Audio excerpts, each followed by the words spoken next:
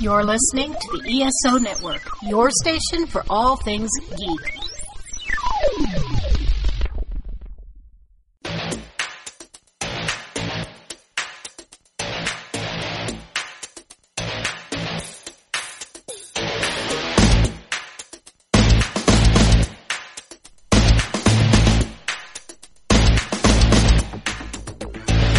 Needless Things Podcast.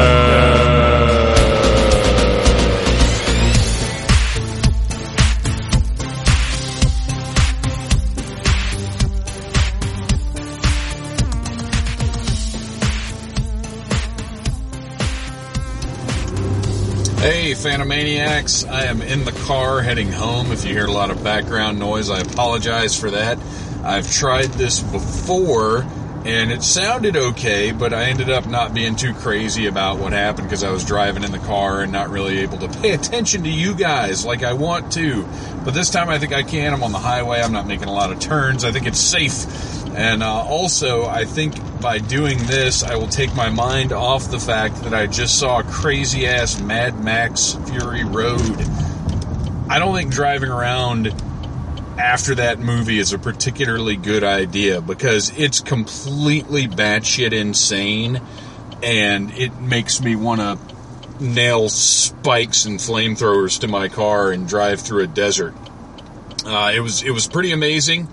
And this isn't normally how I start these shows off. Normally I would welcome you to the Needless Things Podcast. Oh, look, I just did that. You know what else I normally do? I also say you can find the Needless Things Podcast on iTunes and on Stitcher, and of course at needlessthingssite.com and at esopodcast.com, because we are a proud part of the ESO network. If you go to Needless Things to check us out, you can stream the show there, and you can also 5 days a week check out articles about toys, movies, music, all manner of pop culture dorkery from myself and from my staff of Needless Things Irregulars. So, I just saw Mad Max Fury Road. I want to talk about it a little bit before we get into today's show. It was crazy. You would expect it to be crazy. I mean, if you've seen the first three movies, then you know. George Miller is a genius. He's insane. He's out of his damn mind. But the visuals, the scale, the speed, and the fury of this movie are just amazing. It delivered in every possible way. If I have one sticking point, it's that you could have taken Tom Hardy out of it and it wouldn't have made a bit of difference. And I'm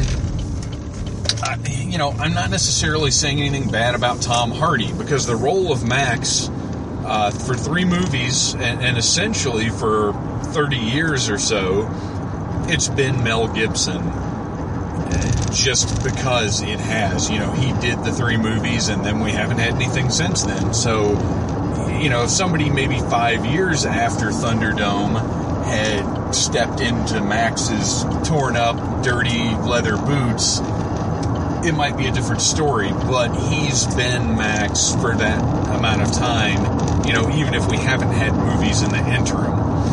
And Tom Hardy, as much as I like him, I loved him in Bronson. I've dug him in pretty much everything. I mean, as much as I don't like The Dark Knight Rises, I thought he was a really good Bane. But he's not really present in this movie.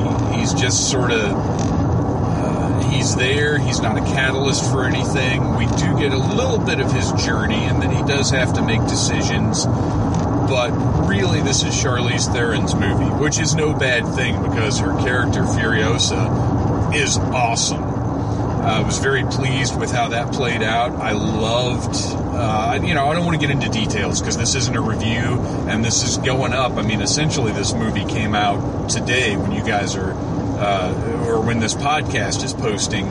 So I don't want to spoil anything. But I'm very, very happy with the plot.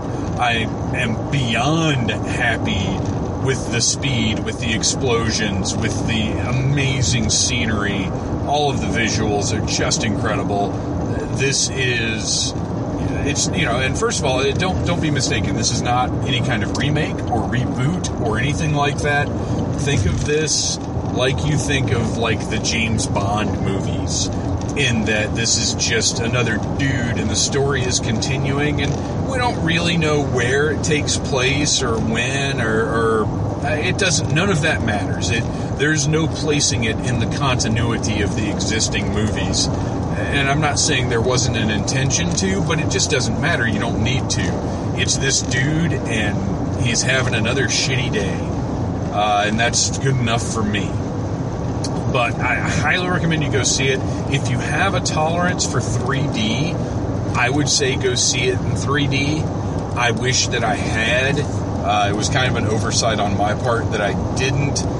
And you guys, lately, if you've been reading the site, you know I've been kind of poo-pooing the whole 3D thing, because more often than not, it's just an annoying distraction.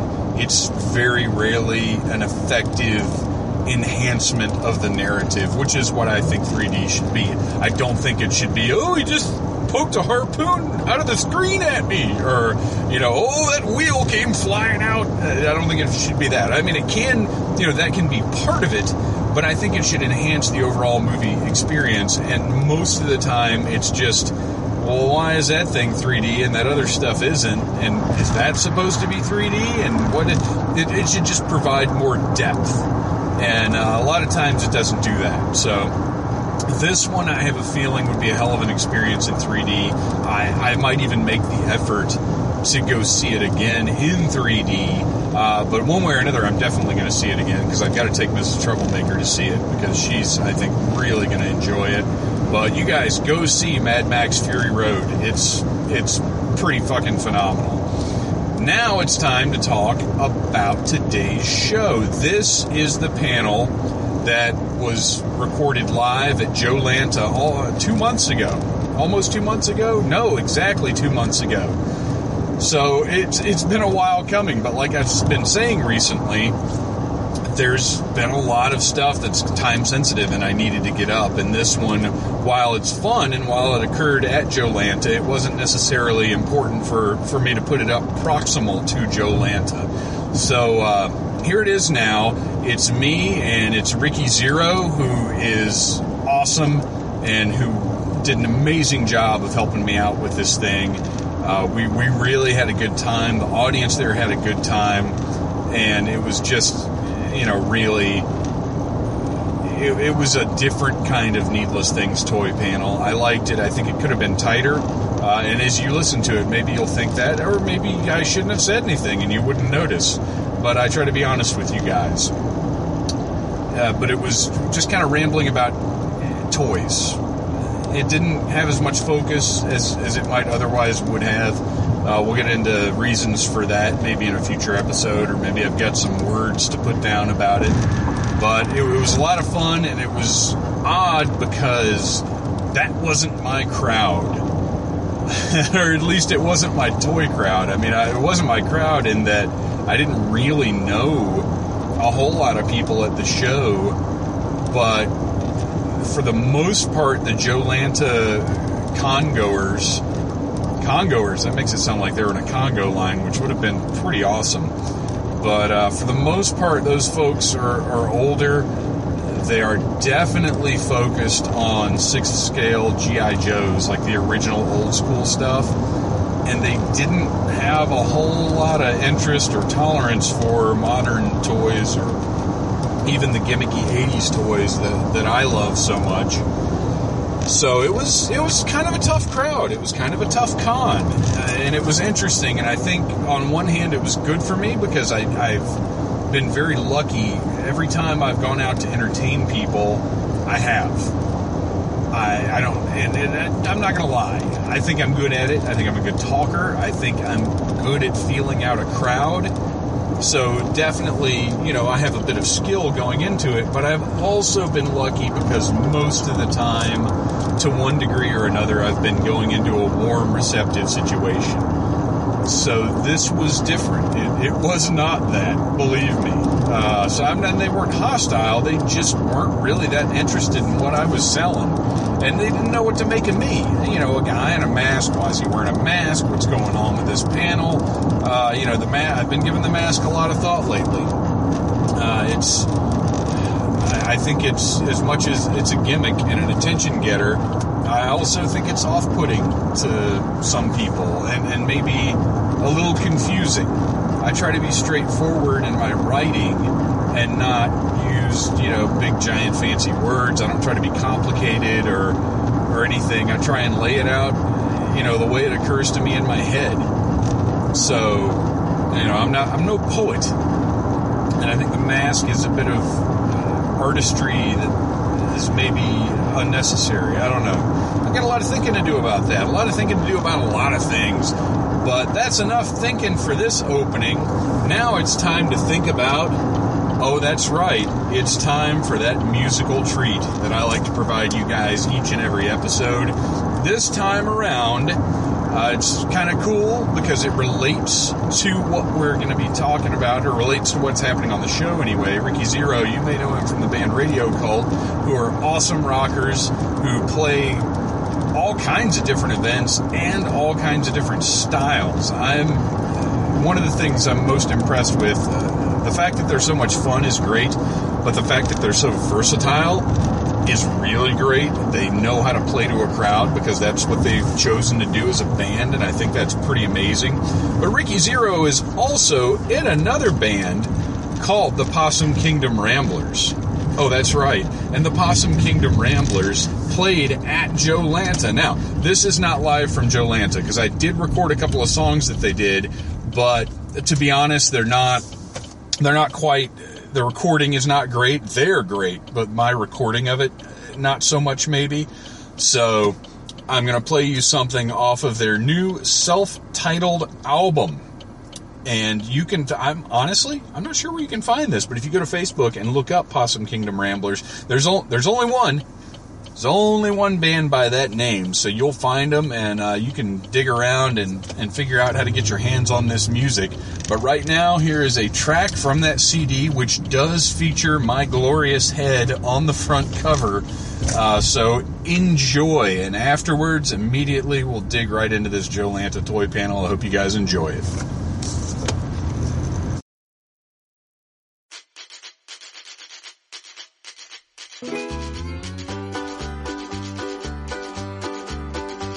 When you meet somebody that don't like soul food, they still got a soul. And it don't mean that you got no rhythm if you don't like rock and roll. Well, if you taste like mine, you like cider nut wine, and you have everything to do is find a pretty girl dancing to jug band music and a mess on the barbecue. Barbecue lifts my spirit, I swear that it never fails. And the sauce mama makes just stays there forever if you dare to get it under your nails. Well, you may be poor with a wolf out your door, but money isn't everything. You still got the sun and a river full of fun, and you always got a song to sing. So get that frown off your face, we're gonna replace it with a grin and a dream come true. Like a pretty girl dancing to jug band music and a mess of mama's barbecue.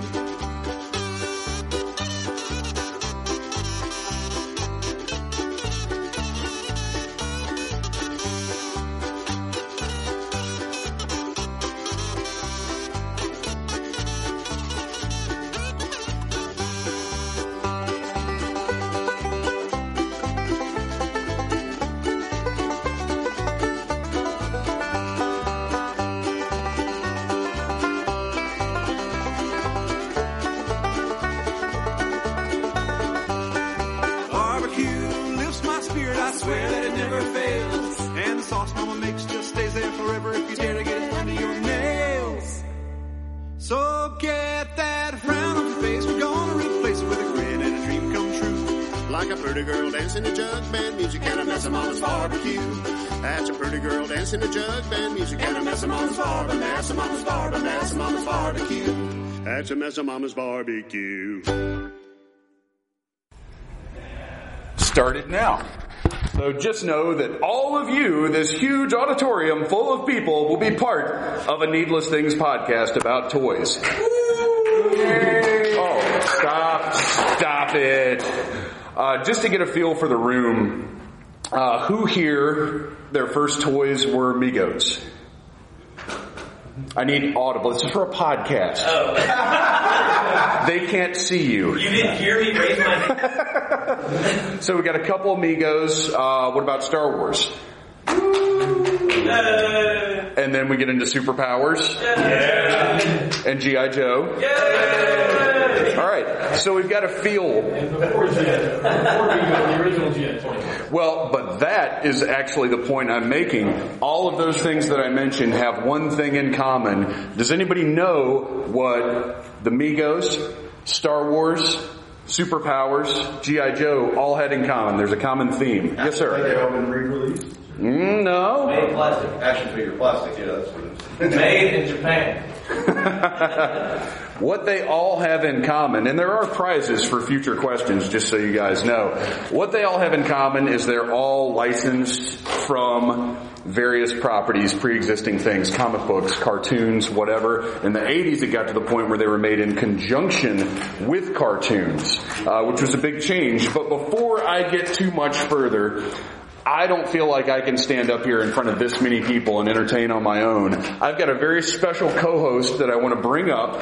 Ladies and gentlemen, you know him, you love him, from Radio Cult, the rockingest band in the galaxy. Please welcome to the stage, Mr. Ricky Zero. Thank you for coming up here, Ricky. I appreciate it. I know you know your toy stuff. We've had probably about 70 hours of toy conversation that have shamefully not been recorded. I would probably have Needless Things podcasts for the next 3 years if we had thought to press a button. Probably so, yeah. So what was your first toy passion? What hooked you in?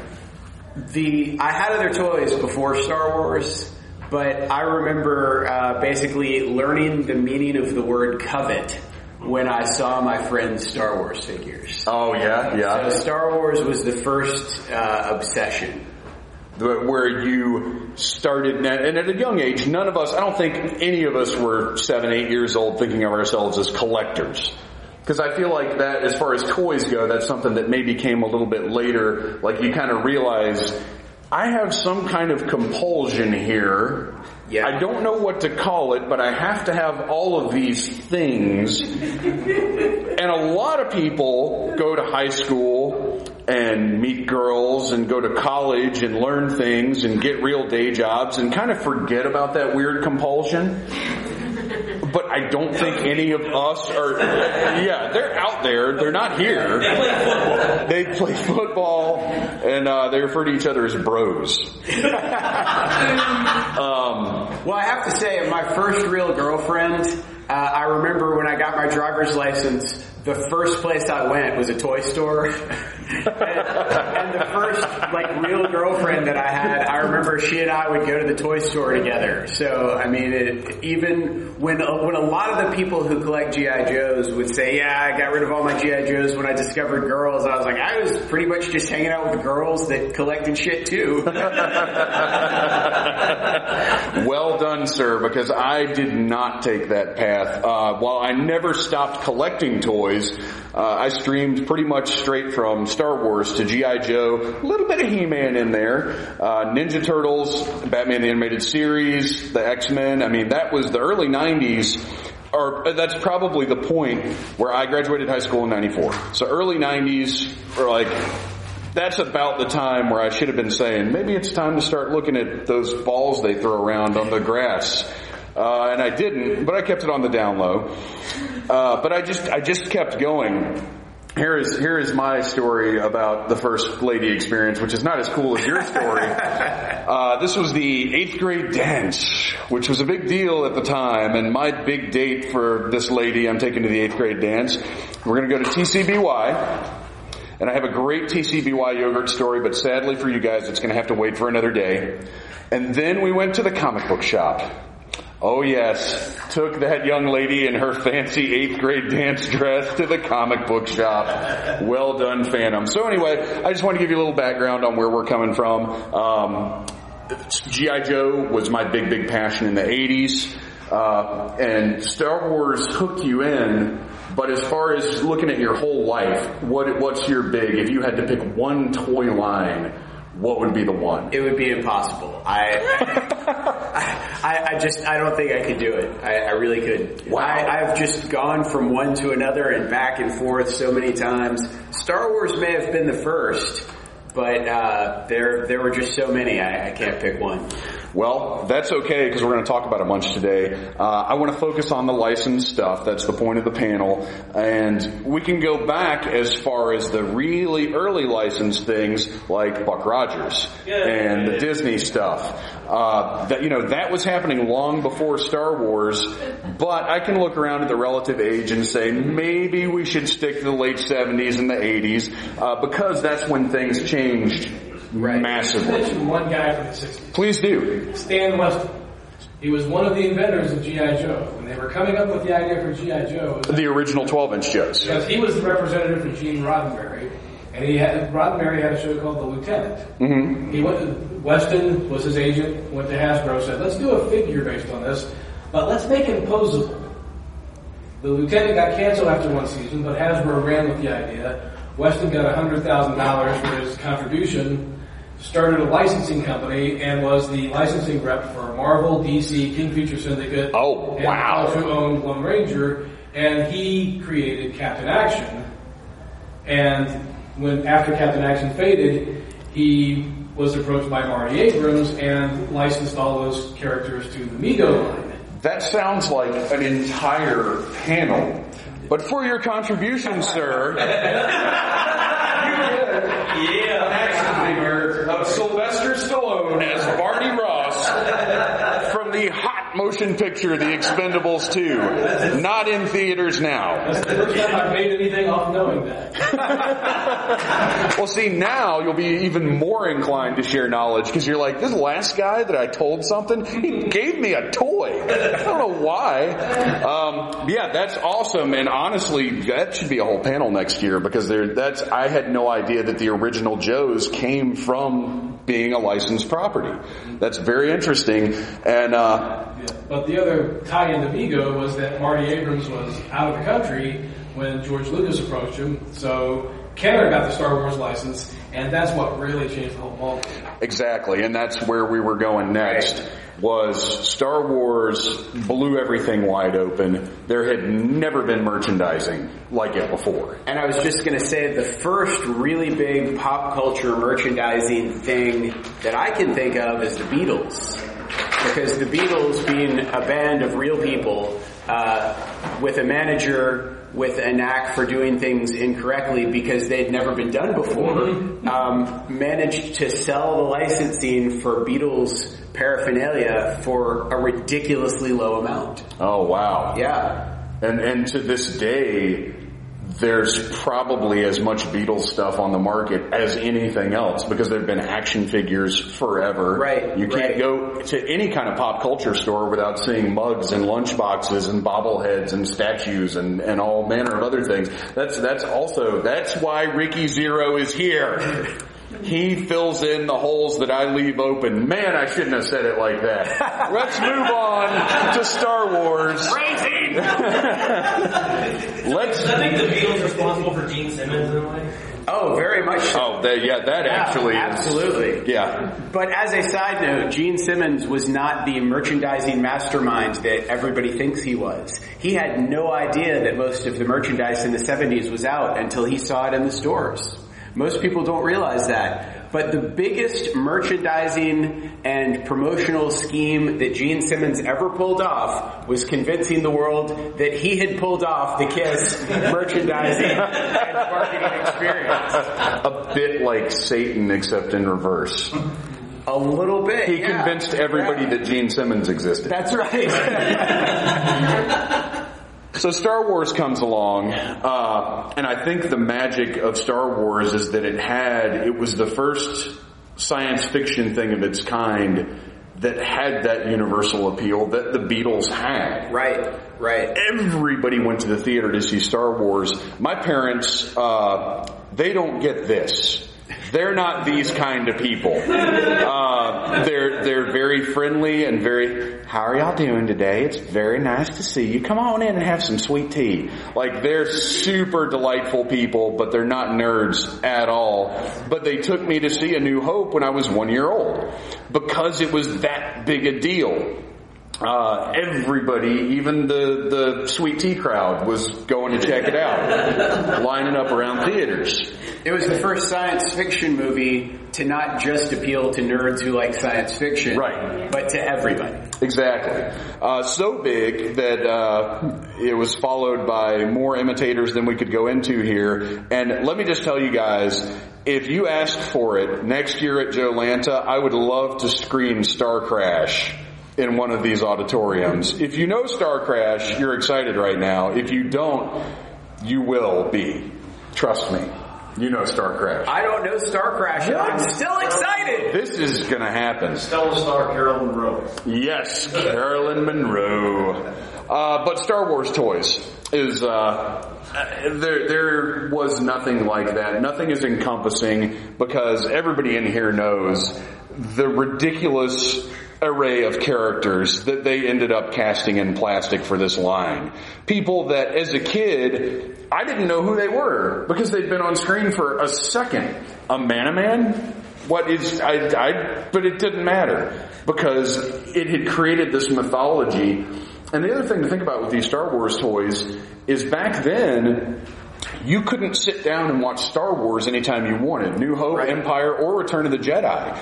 Only after Jedi did VHS really become kind of a feasible, publicly consumed thing.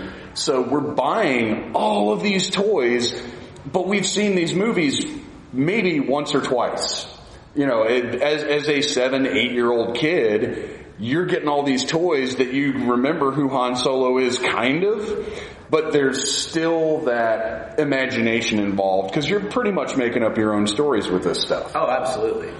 So we go from this expansive, first Star Wars toys were ready to go. They had the early bird kit, which I'm sure everybody knows about the early bird kit, where you bought the first figures, except you kind of didn't because you had to wait months for them to arrive. Yes, exactly. The telescoping lightsaber, where everybody's hand looked like this. So it was really weird. And that was actually a beautiful thing about the early Star Wars figures, was that awkwardness where you kind of, like, nothing quite fit right. Like, you'd put a gun in a stormtrooper's hand and it would kind of be this number. So you'd have to kind of turn them which they've got bad aim anyway. Haha, that's a hacky joke. I'm sorry. So Star Wars laid the foundation for something that I think nobody could have expected, and that is the huge change in everything in the 80s. Because in the 80s, in 1983, Masters of the Universe was the first cartoon that was able to launch an action figure line at the same time as the cartoon. Because there had been legislation in the U.S. government that a cartoon could not have a corresponding action figure line because it was considered advertising to children, which is a big no-no. But Ronald Reagan came into office, capitalism became very popular, still one of my favorite things to this day, and everything changed. Now, what in the 80s, yes, so much to choose from. Is there a toy line that stands out as being the most exemplary of that just wild 80s cartoon toy crossover excess? It's so hard to say because you have Transformers, which was huge, and you've got the cartoon, which you're mentioning, you've got the toy you're mentioning, but there's also the comic book. Yes. So you've got, with Transformers, cartoon, toy, comic book. Also with G.I. Joe, you've got toy, cartoon, comic book. Those are two of the big ones, definitely. And Masters of the Universe, you've got the comic books that come with the toy and the cartoon. So and then occasional sporadic comic books from DC, right, like that right. license jumped around a good bit. And by the time you get to Superpowers, you've got the mini comics that come with the figure, the toys, the several different waves of Superpowers comic books, and so many TV shows that feature these characters. They're being advertised basically constantly. Well, and plus, not only the Superpowers comics that were directly representing the toy line, but then just the original DC comics that they came from in the first place, which is like kind of a snake eating itself. Right. It's like this Ouroboros of toy weirdness. To me, G.I. Joe And that was, for me, the big toy line. One, because it was very expansive. I loved the cartoon. More so, I loved the comic book. That comic book and Chris Claremont's X-Men are what started me off and we were talking about this last night, a monthly comic collector. Chris Hamer is the same way, which, by the way, if you guys haven't visited Chris Hamer out at the Urban Pop table, go by and check out his art. He's fantastic. If you're familiar with the toys that we're talking about, you'll like his art because lots of references to these characters. All pop culture stuff, all very unique. Now I have a question for you. And oh, for all no. of you. What? No, you don't get to do that. Yes, I do. Okay. And I'm making it so. So my question is, there was some kind of law that prevented advertising, I believe, for the toys during the cartoon. So you could have the toys for G.I. Joe. Right. And you could have the cartoon for G.I. Joe, but you couldn't advertise the toys while the cartoon was playing. Is that correct? I believe that was like a remnant of the legislation before, because that did go away at one point. That was all that was left. And I know the way that Hasbro got around that is they advertised the comic books during the show, and they did little cartoons for the comic books, and each comic book would feature the toy that was currently on the market. So it's basically... was the first comic book advertised on TV. Really? G.I. Joe was the first comic book advertised on TV. They had an animated recreation of the cover of number 1. Right. Yes. And what's funny about that is the G.I. Joe cartoon is actually very high quality animation for the time, but the animation used in those comic book commercials was actually nicer than what was on the cartoon show. Right. Because they only had to do basically a minute of it. Right. Just give them all the prizes. So, no. You've got, you know what? You get no more because you're filming and you're putting it up online. You can't put yourself over. Be worried that the Mother's Fascist League may come back and try to ruin all this. Oh yeah, absolutely. Oh, it's happening. They've already taken Happy Meals out of California. You can't sell toys with Happy Meals anymore. Yeah, it's crazy pants. Yeah, it's California. Because we're not smart enough to make decisions on our own. But this isn't a political panel. This is a silly toy panel. And speaking of those toys in the 80s. Yeah. So, we're very fortunate this weekend to have Larry Hama here, who, to me, is the father of G.I. Joe.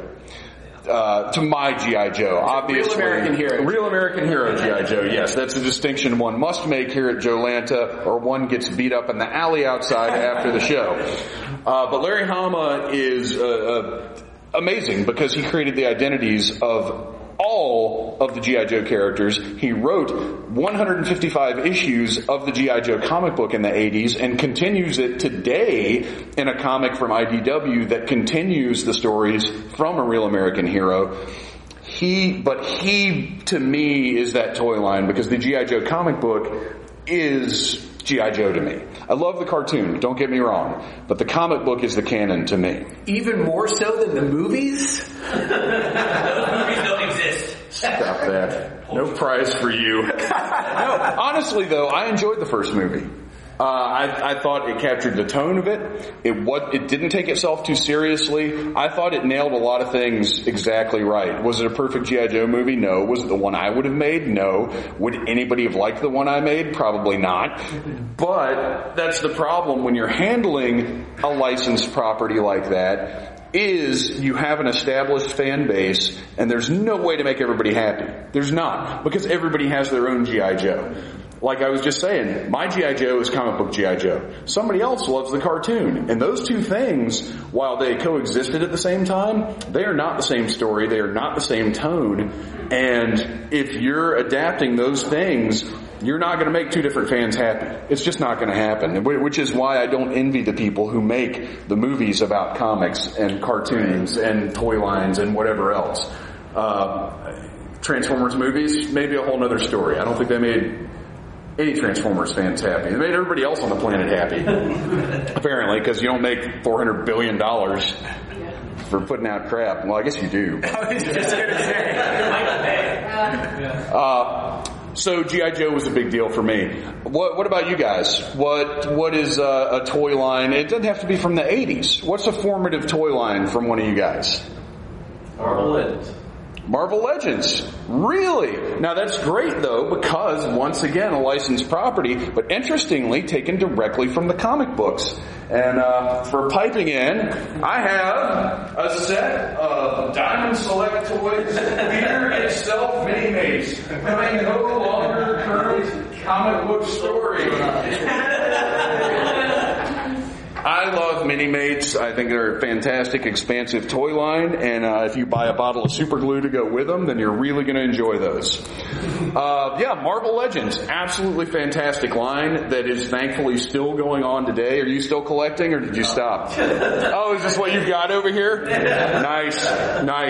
Are you missing any specific thing? Everybody I know that collects Marvel Legends, even completists, yeah, exactly, that you don't have everything. What's your big one right now? What are you looking for? I want a Winter Soldier. Oh, now the comic book. Okay, so are you looking for the one that came in the 2-pack? 2-pack. Yeah, that one goes. It's fantastic. Yeah.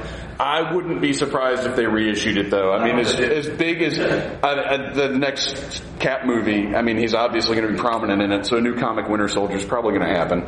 Anybody else? Yeah, man. 80s Ninja Turtles and what was that other one?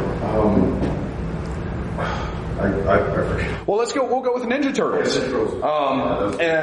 Since you chimed in, you get from the DC Signature Collection, Saint Walker, MattyCollector.com exclusive. I don't really have anything funny to say about that figure. He's Saint Walker. He's a blue guy with a weird phallic head. So anyway,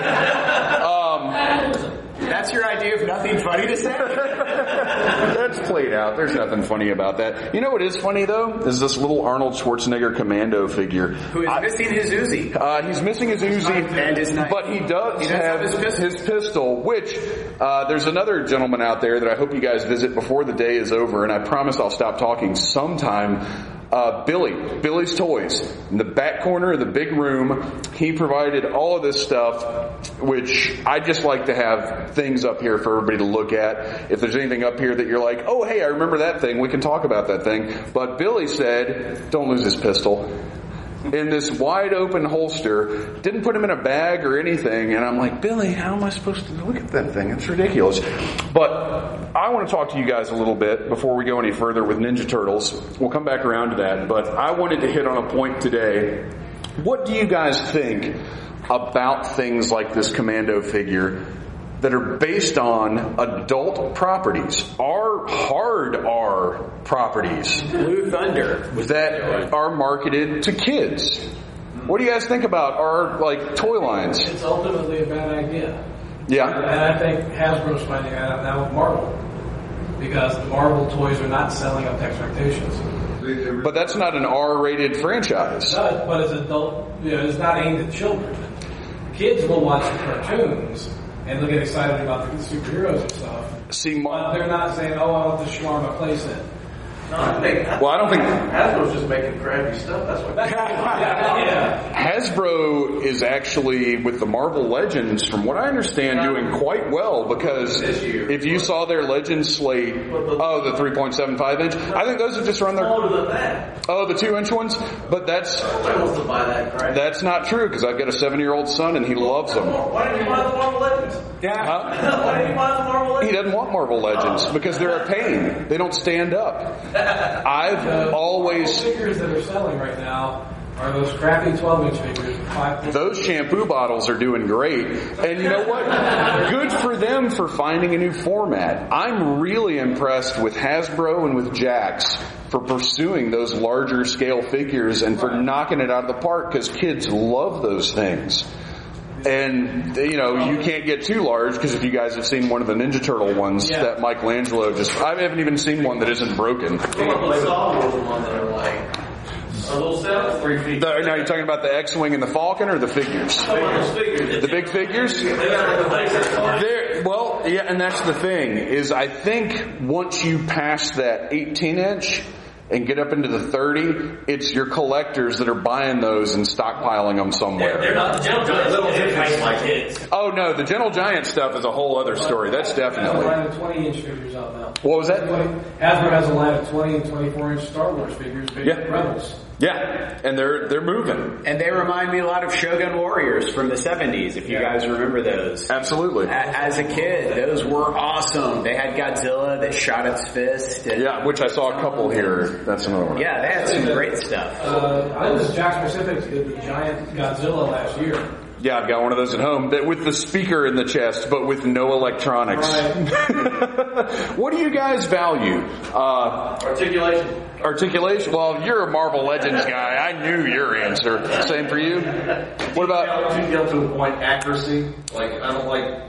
You got a real soldier and he's got some stupid looking gun. Right. That's not real or it's not proportionate to him. Unless he's a space guy, then you give him a goofy gun, but... I think it varies from line to line for me. Like, it really depends on what I'm collecting. If you're doing something like Ninja Turtles, and it depends on your interests, but like for me, with Ninja Turtles, I want them to look like toys. I want them to be fun figures, and I want them to be accurate to the animation or the comic or whatever they're representing. When did you get into Turtles? How'd you find them? Was it all the cartoon? It was probably the cartoon. I was little. I was probably like 5 or so. That's when it hits, though. Yeah, no. I remember family got them for me one Christmas. I just had it. I think at the time I felt like I had everything. Yeah. This was like, I think everyone just got it for me. I remember the other one I was thinking of was Uncanny X-Men. So. Oh yeah, well, and see that was another key line. That was what I was saying earlier that just kept me going. Yeah. Was we went straight from Ninja Turtles into Batman the animated series, and then the X-Men stuff from Toy Biz. That was all based on the cartoon, which was all based on the Chris Claremont X-Men comics, which was key to my comic book youth. Ricky, what other 80s stuff kind of caught your eye? Oh, there's so much of it. I mean, obscure lines, not terribly obscure, but like Dungeons and Dragons. Sure. Sectors, Warriors, Rock Lords. I know you're familiar with that one. I've got a Rock Lord sitting around here somewhere. Yeah, Sectars is actually a really good one because they tried to make that happen, and it hit the toy stores. Yeah. You had the giant Hive Fortress, which is one of the biggest, most amazing play sets I've ever seen. Try finding a cheap one of those. Yeah. And then you had the puppets, which were designed by a man named Tim Clark, who had worked on The Dark Crystal, who is on the Needless Things podcast just last year. And if you go to needlessthingssite.com, you can listen to my interview with Tim Clark. Thank you for that one, Ricky Zero. No sweat. Where's my $5? I'll get it to you later. But they had the hand puppet insects and these incredibly, for the time, incredibly scaled and articulated figures that were just wonderful. They tried to get a cartoon off the ground. It didn't work, and the toy line died. Because in the 80s, and really even up to now, those things are integral. They made cartoons to sell toys. And if a toy line didn't have a cartoon, it was very rare for it to succeed. And now, if a cartoon doesn't have a toy line, what happens is Young Justice, or Green Lantern animated series, or the Batman. Mattel dropped the ball on all of those. Actually, the decision came from inside Warner Brothers Consumer Products. They didn't okay the toys for Mattel, and then they said, well, they're not selling any toys, go ahead and kill the series. Right. And Mattel and Cartoon Network took all the heat. Well, Mattel, though, is deserving of their share of the heat because if you look at the Young Justice toy line, very poor decisions were made there. There was no support for Green Lantern, which is crazy. Well, a movie bond. Yeah, and that's the thing is now we're in this cycle of reboot after reboot after reboot where you don't have time for anything to breathe and recover the way you did with Transformers, the way you did with G.I. Joe. Like now we're essentially in a 5-year reboot cycle now, and it's insane. And the bigger the company, the more immediate return. Yeah, absolutely. And that's exactly the problem now is as wonderful as I think everything Disney has done with Marvel is, Marvel's owned by a big corporation now. DC has been owned by a big corporation for decades now.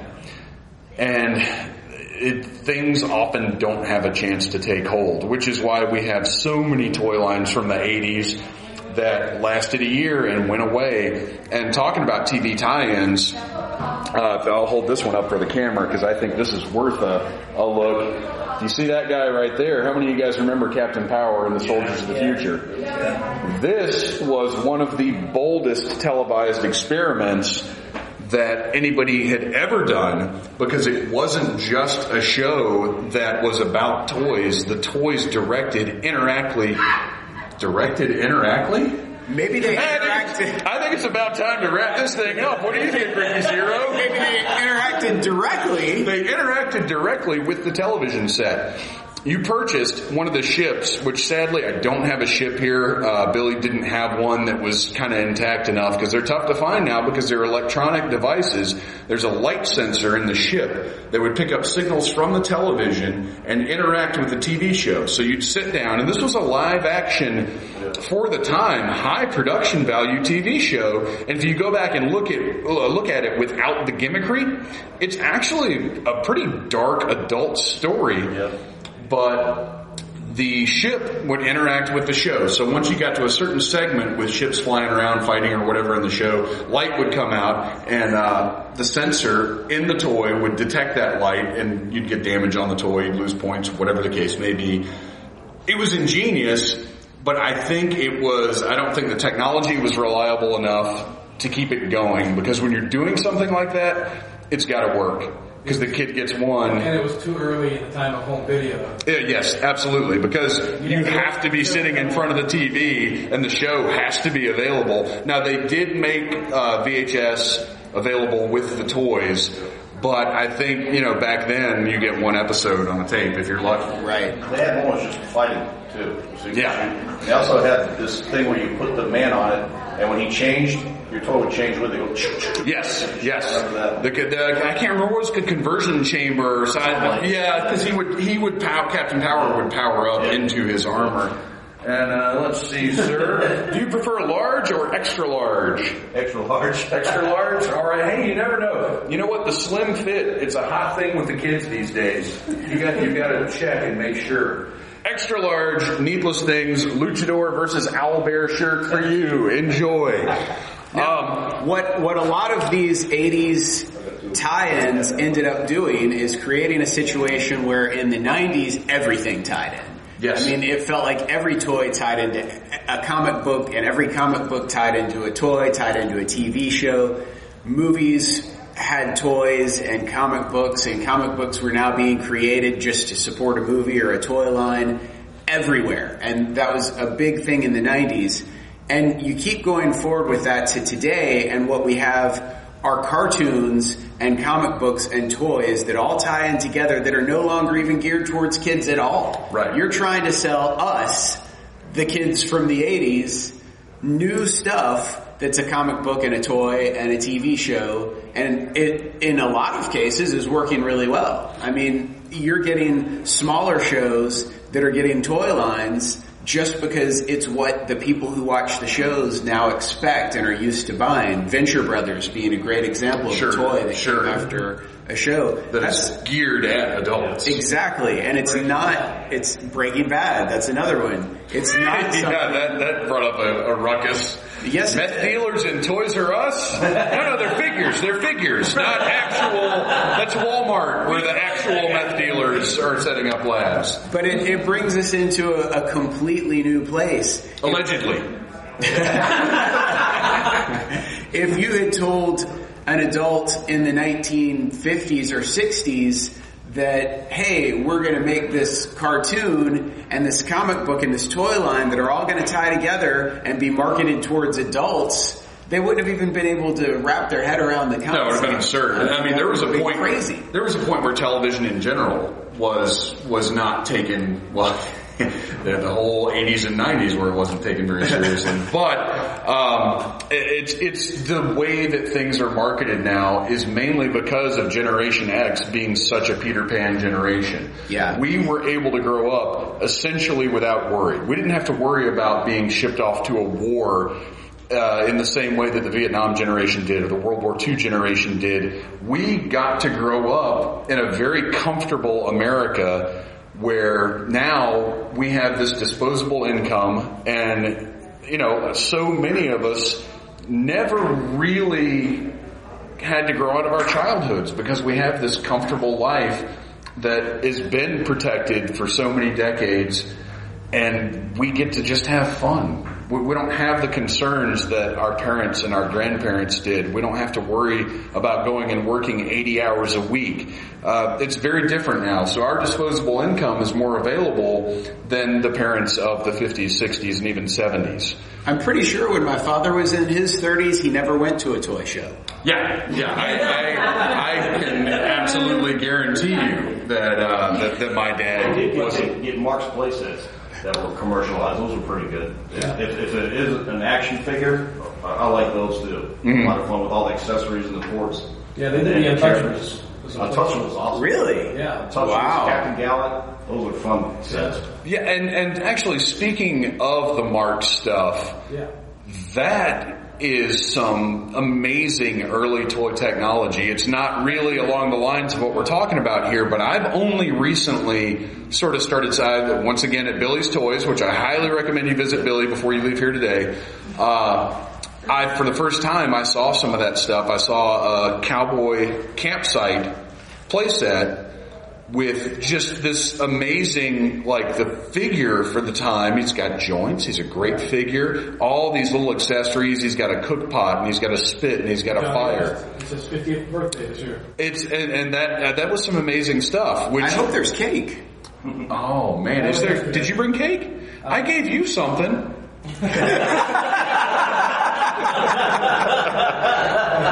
But to get back to another, I don't want to miss this one because I feel like this was another boom. Obviously not as big as Star Wars culturally, but it was another massive marketing blitz, was the Michael Keaton Batman movie. Yes, yes, the absolutely. marketing on that, which, again, we've got one of those fellows sitting right here with his movie-accurate Batarang belt. And it's also blows people's mind. They're like, who made that? And it's Toy Biz. Absolutely. Yeah, let's compare this Batman to that Green Goblin you've got over there and see how that works out. But Batman there had never been anything on the scale for a one-character movie. You had socks and shoes and shirts, action figures, everything. Yes, Batman cereal, which was actually breaking the mold by being delicious and coming with a big Batman head bank. But that was another massive thing that got everybody involved. And I'll say, I think since Batman, the only thing, there's Avatar, that I think permeated the public's consciousness in the same way, and I think Guardians of the Galaxy, and not even recognition necessarily, but the way that everybody felt the same about those things. Everybody recognized the qualities of those movies. They all kind of dropped like bombs in the same way. Oddly enough, Avatar didn't sell toys. Actually, they made them. They just didn't sell them. But they didn't sell them. Which it was not. At the time they came out, they were priced a little high, and they weren't. I don't know about you guys. Do you guys mix lines? Can you mix lines and scales and styles? I can't. I have to have my 3 3/4 inch Joes are over here. My old school 3 3/4 inch Star Wars are over here. I can't even mix different kinds of articulation. And Avatar wasn't compatible with anything else on the market at the time. The scale was off. They were a different style. It was just very, very different. And they were great toys. They were pretty good toys, I'll give you that. I wonder if there was some market confusion, just because at the same time, Avatar: The Last Airbender was blowing up. Right. So right, that is true. If you have kids and they want Avatar, they want Aang. And, I can't remember the other one. But they want. And if the parents are like, oh, Avatar, they come home and the kid gets like this blue thing, and you're like, lots of crying kids. and it could potentially have hurt The Last Airbender. But I think also not as much as the movie did, but I think also they tried like hell to bury the property. Well, they sure did bury M. Night Shyamalan for a while. One thing that I think is different now than in the 80s is most people I know who have kids that play with toys, they are people who have toys. Like, your kid plays with toys, but you have toys. the parents I know who don't have toys, their kids are on the computer all day. They play video games, and toys aren't as big of a thing for them. So I think part of keeping toys alive for future generations is people who are now adults that like toys passing that on to kids. Yeah, absolutely. This is probably a good place to start wrapping up this panel. Absolutely. We've got 5 minutes left. And one more thing I want to cover to get some input from you guys. You really, when you break it down, you've got toys that are based on existing properties like wrestlers or superheroes or movies or whatever. And then you've got toys that are just their own thing, like old cowboys or the original G.I. Joes.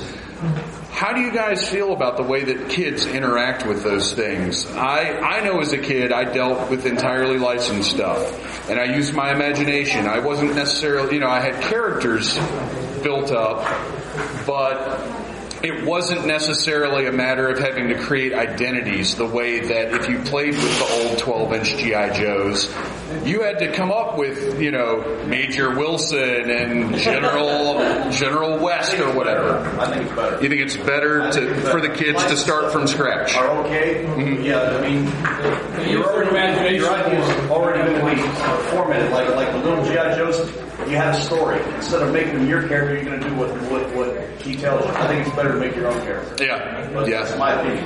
No, that's why I brought it up, is because lots of people feel lots of different ways about it. Like I said, I made up my own stories. The identities gave me a starting point, and I went from there. But it is interesting. That leads into the kids that they play computers instead of they play with a little guy on the screen. And they're not even making a story. Right. The story's written for them. They don't think of their own stories. They're going to be robots. The parents who love high detail, highly articulated figures, and their kids want Minecraft toys. Right. Yeah. Let's not end on Minecraft. Let's not do that. I want to thank all of you for showing up. This is a fantastic turnout.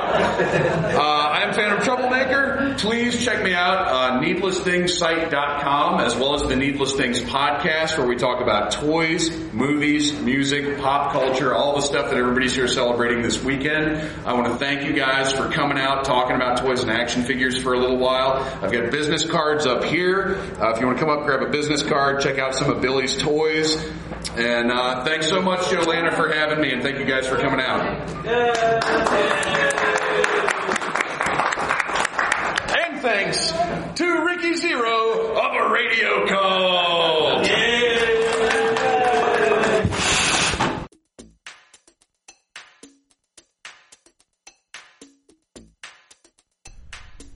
Can I tell you guys something? There were 10 people in that room, and 2 of them were me and Ricky. Not the biggest turnout ever for the old Needless Things toy panel, but that's okay, because like I said, stuff like that builds character, and it was a fun time. We had people contributing, Randy Panucci of Pop Cult contributing, as well as putting up video. Check out Pop Cult on Facebook, and you can find the video of that, and I'll link to it in our show notes as well. One thing I want to mention, speaking of conventions, next weekend, which if you're listening to this in a timely manner, as you should be, that will be Memorial Day weekend, which is May the 24th. At Timegate at the Marriott Century Center, same location as Jolanta. We will be recording the 100th episode of Earth Station Who, which is the Doctor Who podcast that I am on along with Director Faber, Mike Gordon, and Jennifer Hartshorn of the ESO Network. And Timegate is a Doctor Who convention. And the big guests this year are Michelle Gomez and Katie Manning, and you can go to timegatecon.org for all of the details. But I'll tell you right now, the big feature of the weekend is going to be the ESW recording. 100th episode. I have something very big in store that you're going to want to see live. Trust me. Have I ever let you down? I let myself down all the time. But you guys, have I ever let you guys down? No, I have not. So go to the Marriott Century Center, which is the same place Joe Lanta was held. So come on out, have a blast, enjoy some live Earth Station Who. I love you guys. This has been a broadcast of the ESO Network, your station for all things geek, classic, current, and beyond. Be part of the crew at ESONetwork.com.